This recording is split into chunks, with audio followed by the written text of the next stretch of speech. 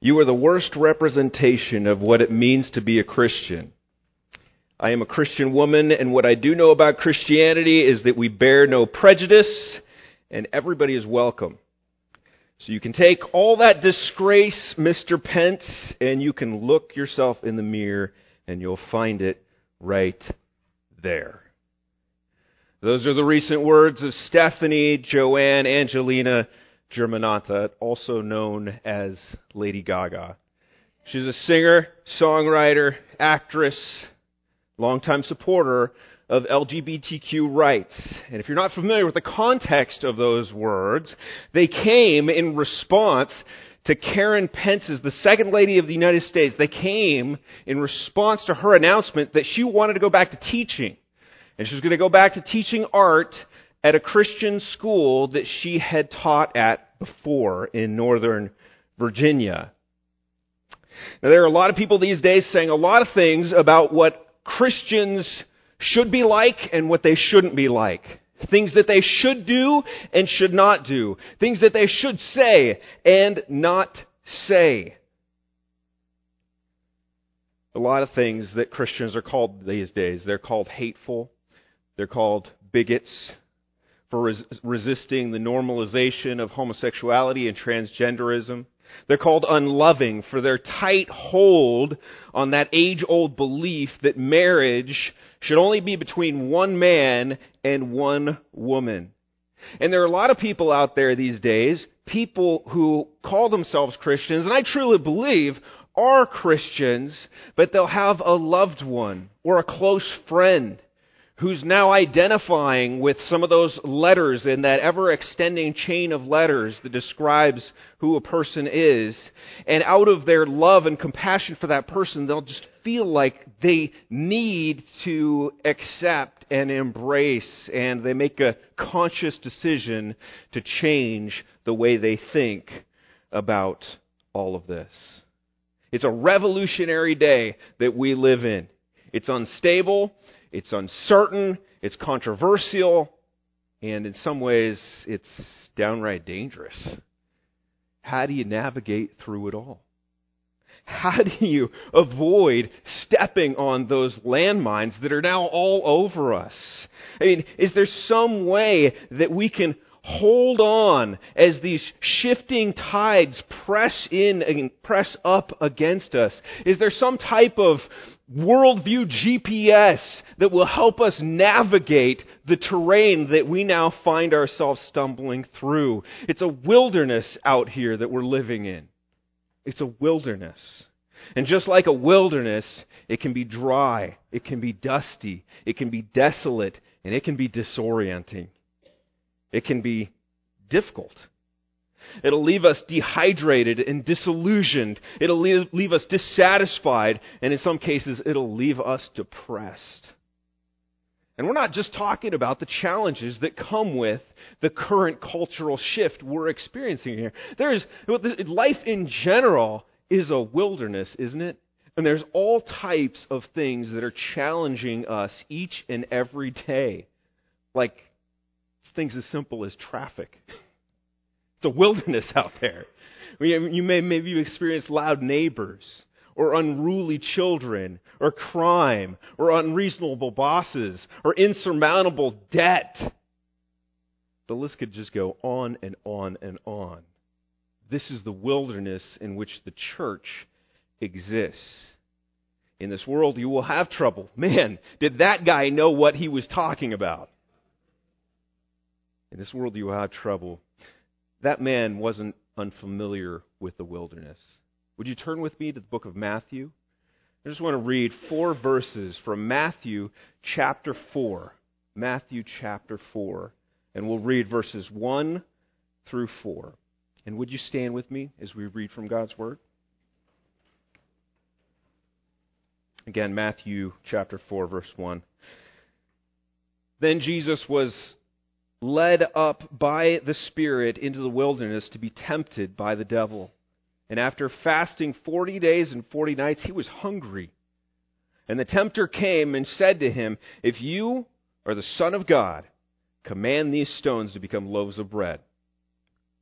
But he answered, "It is written, Man shall not live by bread alone, but by every word that comes from the mouth of God.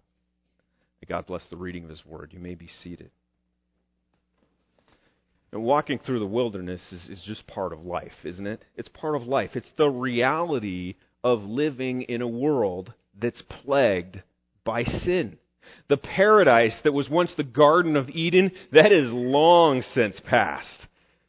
For Jesus, the wilderness was a place of testing. It was a place where His natural human desires, they weren't going to be met the way they were typically met. The temperature would be high. The terrain would be difficult. The food would be scarce. In fact, we read here that He's fasting, so He was hungry. And it was during that time in the wilderness that the tempter came. Isn't that often the time that temptation comes our way? When things aren't easy, when we're tired, when we're hungry, when we're too cold or too hot, when we're exhausted. That's when the tempter comes. It's when those external and internal pressures, they press hard on us and we become vulnerable to compromise or to lash out, to give in, or to even change course. That's when we begin to consider doing things that we would not otherwise do, or saying things that we certainly would not otherwise say. It was in that time of testing, in that place of testing, that Jesus said something very profound. The tempter came to Him and said, "If you're the Son of God, command these stones to become loaves of bread." And that would have been tempting. Jesus was absolutely hungry. His body was aching for food. But instead of cutting short this time that He had set apart to fast and to pray, instead of doing that, He quotes from Deuteronomy 8. And He says, "It is written, man shall not live by bread alone, but by every word that comes from the mouth of God." Food is a wonderful thing. It's a wonderful thing. Not only do we need it for our survival, but we love it. It can be absolutely delicious. It can be satisfying. It can be the source of incredible pleasure. We'll go to great lengths to get it. We'll plan our lives around it. Sometimes we'll spend more than we should to get the really, really good stuff. This is incredible to me still, but we'll take pictures of it. And then we'll post it on the internet so that everyone else can see what we're eating. Don't you wish you had this? And we love food so much that we'll even watch people making it on TV. And I say that totally convicted because I have done the same thing. And watching it on TV, I'm imagining what it tastes like. And now I'm watching them eat it. And somehow I'm getting some type of satisfaction, and then usually it's right after that I have to get up and go to the kitchen and grab something to eat, because I love food. I need food. Jesus does not deny that food is important, but there's something just as important as food. In fact, dare I say, there's something far more important than food. Food's essential for our bodies to go on living. They shut down and they die without it. But God's Word is crucial for our survival, for the survival of our spiritual lives, lives that will go on not just for the next 20, 30, 40 years or so, but lives that will sail into eternity and go on forever. You can take away my food and I will wither and die, but my life isn't over. It's not over. I'll be stepping into an eternal life that's characterized by either joy or anguish. And that determination is based upon whether or not I knew and embraced God's Word. That's pretty heavy, isn't it? My body is dependent on food, but my life is dependent on God's Word. So Paul says in Romans 10:17, faith comes from hearing, and hearing through the Word of Christ.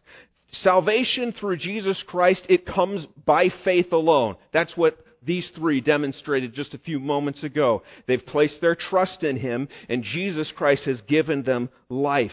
Faith and faith alone. Not by works of righteousness, which we have done. But it's not just faith in anything that saves us, right? It's not just have faith. Just have faith. If you just have faith, then you're good. Faith in anything is not what it's about. There are a lot of people who have faith in all sorts of things, but that doesn't mean that they have saving faith. You can believe all you want in those magical, glittering unicorns, but they're not going to save you. And they're not going to even help you pass that test or get that job promotion or resolve that conflict in your marriage or pay those bills, make all your dreams come true. They're not going to do that. Why? They're not grounded in reality. It's faith in a magical, mythical, imaginary thing. It doesn't do anything. It's just wishful thinking. We're wishing upon that star out there. And somehow it's going to do something for us. Well, who's to say? What relationship do I have to that star out there? It's grounded in wishful thinking. Saving faith is not wishful thinking. It's grounded in truth. It has its origin, its foundation in the Word of God. And that's why Paul says it comes through hearing. It comes through hearing and internalizing certain truths. And the truths that saving faith relies upon, they're found only in God's Word.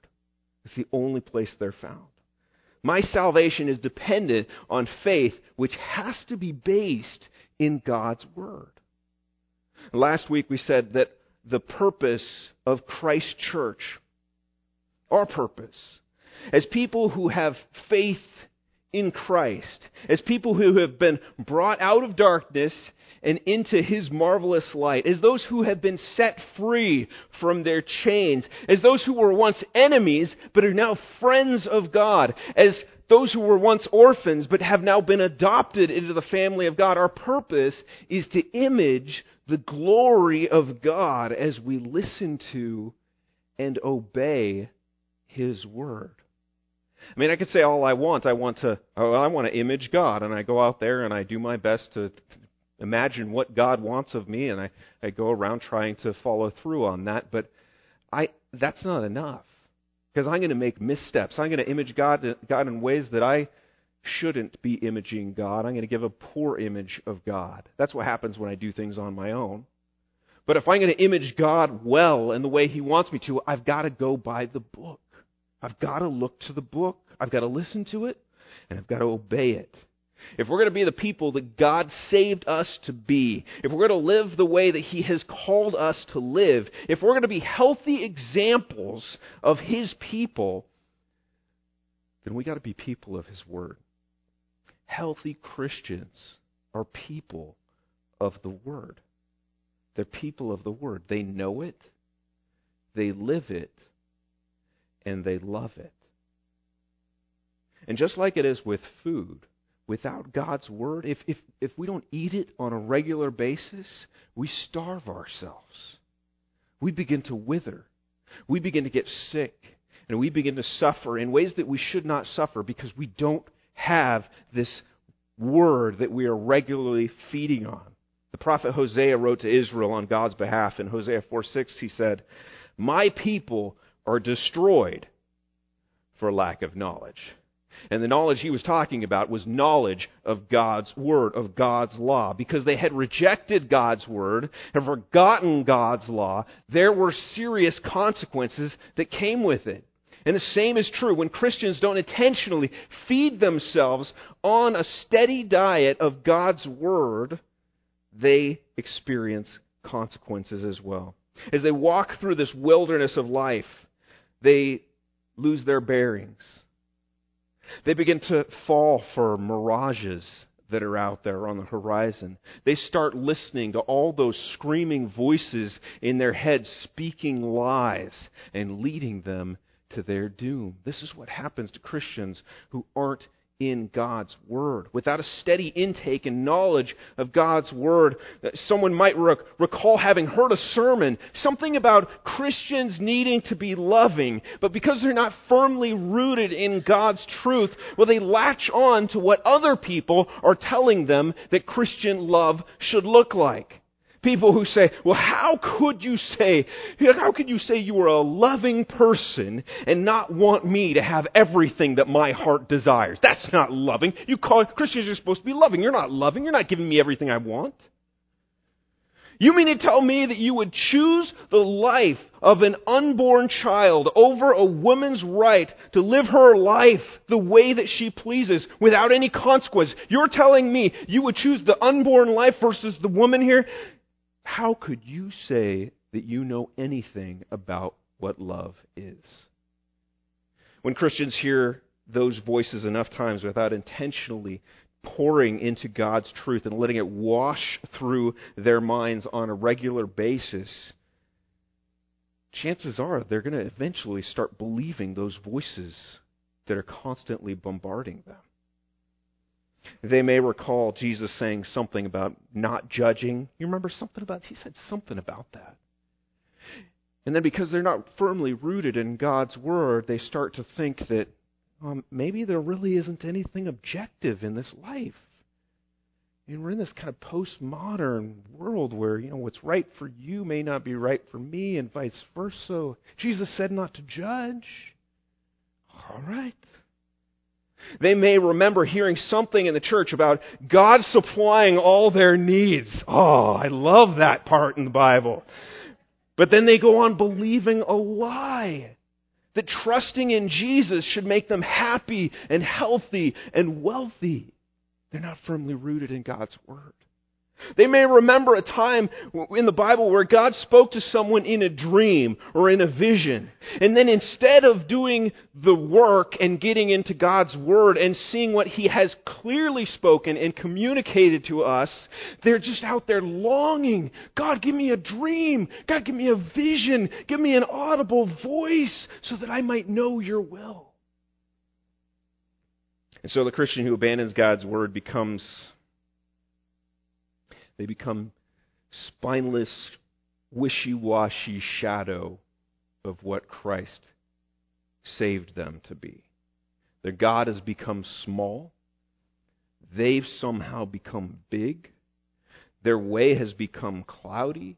They're weighed down with all sorts of sins that should have been avoided. They're blown over by the slightest opposing breeze. They hear some pop star call them a bigot, and they cower in fear. Without being firmly rooted in and fed a steady diet of God's Word, the chances of survival in this world that we live in, they are slim. Our world is a wilderness. But thank God that He has given us everything that we need for our survival. More than that, for our flourishing, even in the wilderness. And He's given it in His Word. Healthy Christians are people of the Word. They know it. They live it. They love it. Man shall not live by bread alone, but by every word that comes from the mouth of God. And so healthy Christians would agree with the psalmist. Teach me, O Lord, the way of Your statutes, and I will keep it to the end. Give me understanding that I may keep Your law and observe it with my whole heart. Lead me in the path of Your commandments, for I delight in it. Do you delight in God's Word? They would look at Psalm 119:10 and say, Amen. With my whole heart I seek You. Let me not wander from Your commandments. I've stored up Your Word in my heart that I might not sin against You. They declare, my soul longs for Your salvation. I hope in Your Word. They confess, if Your law had not been my delight, I would have perished in my affliction. I will never forget Your precepts, for by them You have given me life. They say, oh, how I love Your law. It's my meditation all the day. Your commandment makes me wiser than my enemies. They sing, how sweet are Your words to my taste, sweeter than honey to my mouth. They say, your word is a lamp to my feet and a light to my path. Your testimonies are my heritage forever, for they are the joy of my heart. I love your commandments above gold, above fine gold. Your testimonies are wonderful, therefore my soul keeps them. The unfolding of your word gives light and imparts understanding to the simple. The sum of your word is truth, and every one of your righteous rules endures forever. My tongue will sing of your word, for all your commandments are right.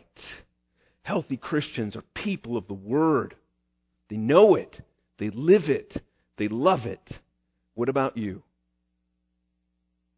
What about me? Do you know it? Do you live by it?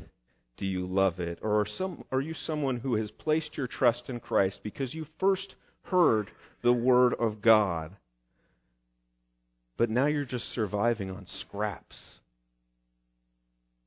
You've been living off those MREs, content with this diet of rations when a bountiful feast is at your fingertips. That's not the way we should be living. That's not the way that healthy Christians live.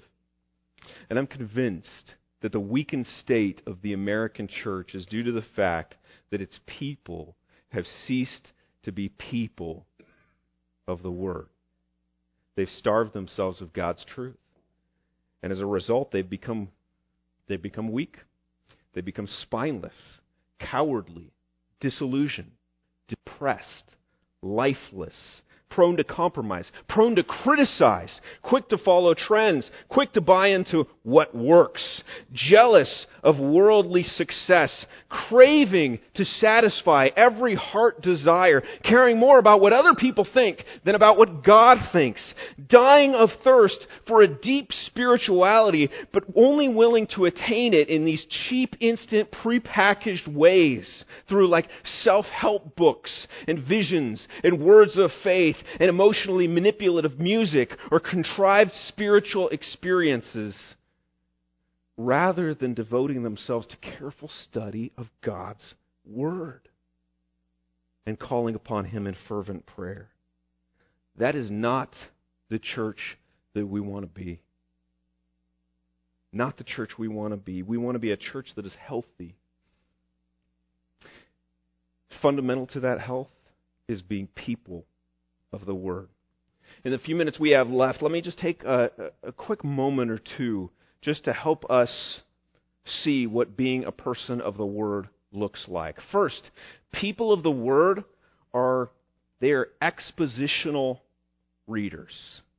Expositional readers. That means when they read the Bible, that they're doing so asking the question, what does this passage mean? Not, what does it mean for me? They aren't lazily reading each verse and saying, well, this verse, see, I think it's saying to me something about this. Oh, it says that for you? Oh, well, it's saying this to me. Or this verse, well, it just makes me feel this way. I'll tell you, in my undergrad over at Azusa Pacific, I'd be in groups with students, and I would hear this kind of talk over and over and over again. Oh, yeah, well, you see that truth there, but let me help you understand what I see. And it was all this subjective exercise. When you write something on a note, or you post something on social media, you have an intended meaning behind it. You're hoping to convey a certain message, and you're hoping that the person who reads that, who receives it, gets that message. You don't want to miscommunicate here.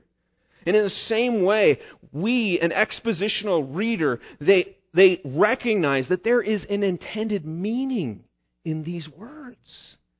It's not all up for interpretation. We have to examine it. We have to examine it and hold it up against itself. Well, it says this here. Well, what does it say in this part of Scripture? And then we bring it all together and we say, okay, this seems to be what God's Word is saying. I think this is what it means. There's something that the author wanted to convey here.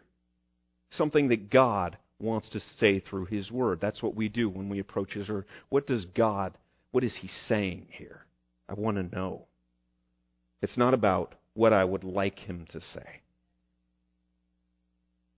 It's not about reading myself into His Word. It's about reading His Word and letting it speak itself to me. They want their beliefs to line up with this, not for this to somehow validate the beliefs we already have. So they don't just read it by skimming over it. They meditate on it. When they don't understand something, they're going to other primary sources. They're going to commentaries. They want to know what the great minds throughout history have seen in this, and they want to evaluate it. I want to get, what is the meaning here? They talk about and pray with friends after hearing a sermon on Sunday morning throughout the week. They go back to sermons, and they ask themselves, did I really get what the pastor's saying? And was the pastor really saying what God's Word says here? And they don't let questions come up as they're reading God's Word, and they just like, oh, that's confusing. I don't understand that. Oh, well, let's move on. No, they go back, and they wrestle, and they try to figure out how can I answer this question? And they also read with humble hearts, ready to accept whatever God has to say to them, no matter what it might be. People of the Word, they're expositional readers. They read in a way that wants to uncover what God's Word has to say. They're kind of like an archaeologist. They're digging down into it. They're uncovering it. They want to pick it up. They want to examine it from all angles so that they know what it is that they're dealing with here. They're expositional. They expose the meaning of the text. Secondly, people of the Word are biblical theologians. They're biblical theologians. Did you know that when you came to faith in Christ, that you were called to be a theologian? You were called to be someone who knows God and knows Him better and better and better each day. Because that's who you're going to be with for all eternity. You better know who this person is that you're going to be with. We're biblical theologians.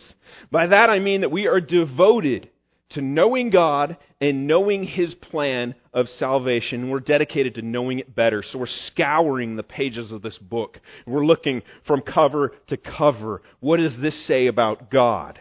And what does this say about His relationship to me? They want to know everything that the Bible has to say about a certain subject, rather than just, they have this verse over here. It says, don't judge, so okay, well, I guess I can't judge it. No, they look at it all. They want to know, how does this fit into the context here? They're theologians. They take seriously Jesus' command to go into all the world, make disciples, baptizing them in the Father and the Son and the Holy Spirit, and then He says, teaching them all. They take that all very, very seriously. They want to know it all. What is the final word that God has to say about this or that? And so they study the Bible, looking for those big themes in Scripture. And then they'll pick up a systematic theology, like Wayne Grudem's massive book, Systematic Theology, and they'll actually spend time reading it. I know people who grab that commentary, and that's what they do for discipleship with other friends. And they go to the coffee shop and they sit down. All right, we're on chapter 472, and it's just like, okay, let's talk about this. I used to think that theology was lifeless. I wanted the experience of Christianity. Don't give me all this doctrine stuff. We get weighed down. People argue about this stuff. But I've come to realize that the doctrine gives life to the experience. And without the doctrine, I may be having some type of experience that I think is spiritual and I think is from God, but it is not at all from God. I need to know the doctrine. And so I read those systematic theologies. And I read through my church's statement of faith. Because my church wrote this statement of faith, and they say these things are really important. These are the things that we all rally around. We say we all agree to believe this. And I want to know that. And if there's something in there that I question, I want to talk to somebody about it. Because this matters. I want to be a biblical theologian. And they're passionate about defending the doctrines that are essential. The doctrine of salvation, the message of the gospel, I will defend that to my dying breath. And at the same time, they'll say, there's some other things that aren't quite on the level of importance as the doctrine of salvation. And you know what? It's good that I know what I believe, But if someone believes differently than me, then I can give grace to that person. I can love them and I can care for them. And maybe together we can start talking about this and see if we can come to some conclusions about this. They're biblical theologians. They're expositional readers. Finally, they're gospel saturated. People of the Word are gospel saturated. The gospel just permeates every part of their lives. They know the gospel. They live the gospel. They share the gospel. They guard the gospel. I can't tell you how many people I've sat down with and either for a baptism class or a new members class, or even hiring a person to serve at a church, and I'll ask them, can you just share with me, if you were sitting down here with an 8-year-old, what would be the essential things that you would tell them about the good news of Jesus Christ? I can't tell you how many times I get blank stares. And how many times I hear something come out of their mouths and it's just, well, it's about following Jesus. I'm like, yes, and? It's not good. It's not good. No, people of the Word, they know that the gospel is so much more than the good news that we're okay. It's so much more than that. It's so much more than God is love, or that Jesus wants to be your friend, or that you should follow Him. They know the gospel is not about making them happy, healthy, and wealthy. No, they know that the gospel is the good news of Jesus Christ, that God in His goodness lovingly created them. But because they have failed and fallen short and have actually intentionally disobeyed Him, in His anger, He has directed that anger towards them and actually has to punish them. God is angry with me? He actually is, because you have sinned and His wrath is now turned to you. They know that. It's not easy to accept. We don't like that idea, but it is here in Scripture, and if we don't have it and embrace it, well then the good news is no longer good news anymore, because the good news is that yes, you were condemned. Yes, you were living in darkness. Yes, you should be completely destroyed and be sentenced to an eternity of anguish apart from God. But God, in His great mercy and love for you, He made a way. He made a way by sending Jesus Christ to take your place on that cross. And by giving $10,000 to the church.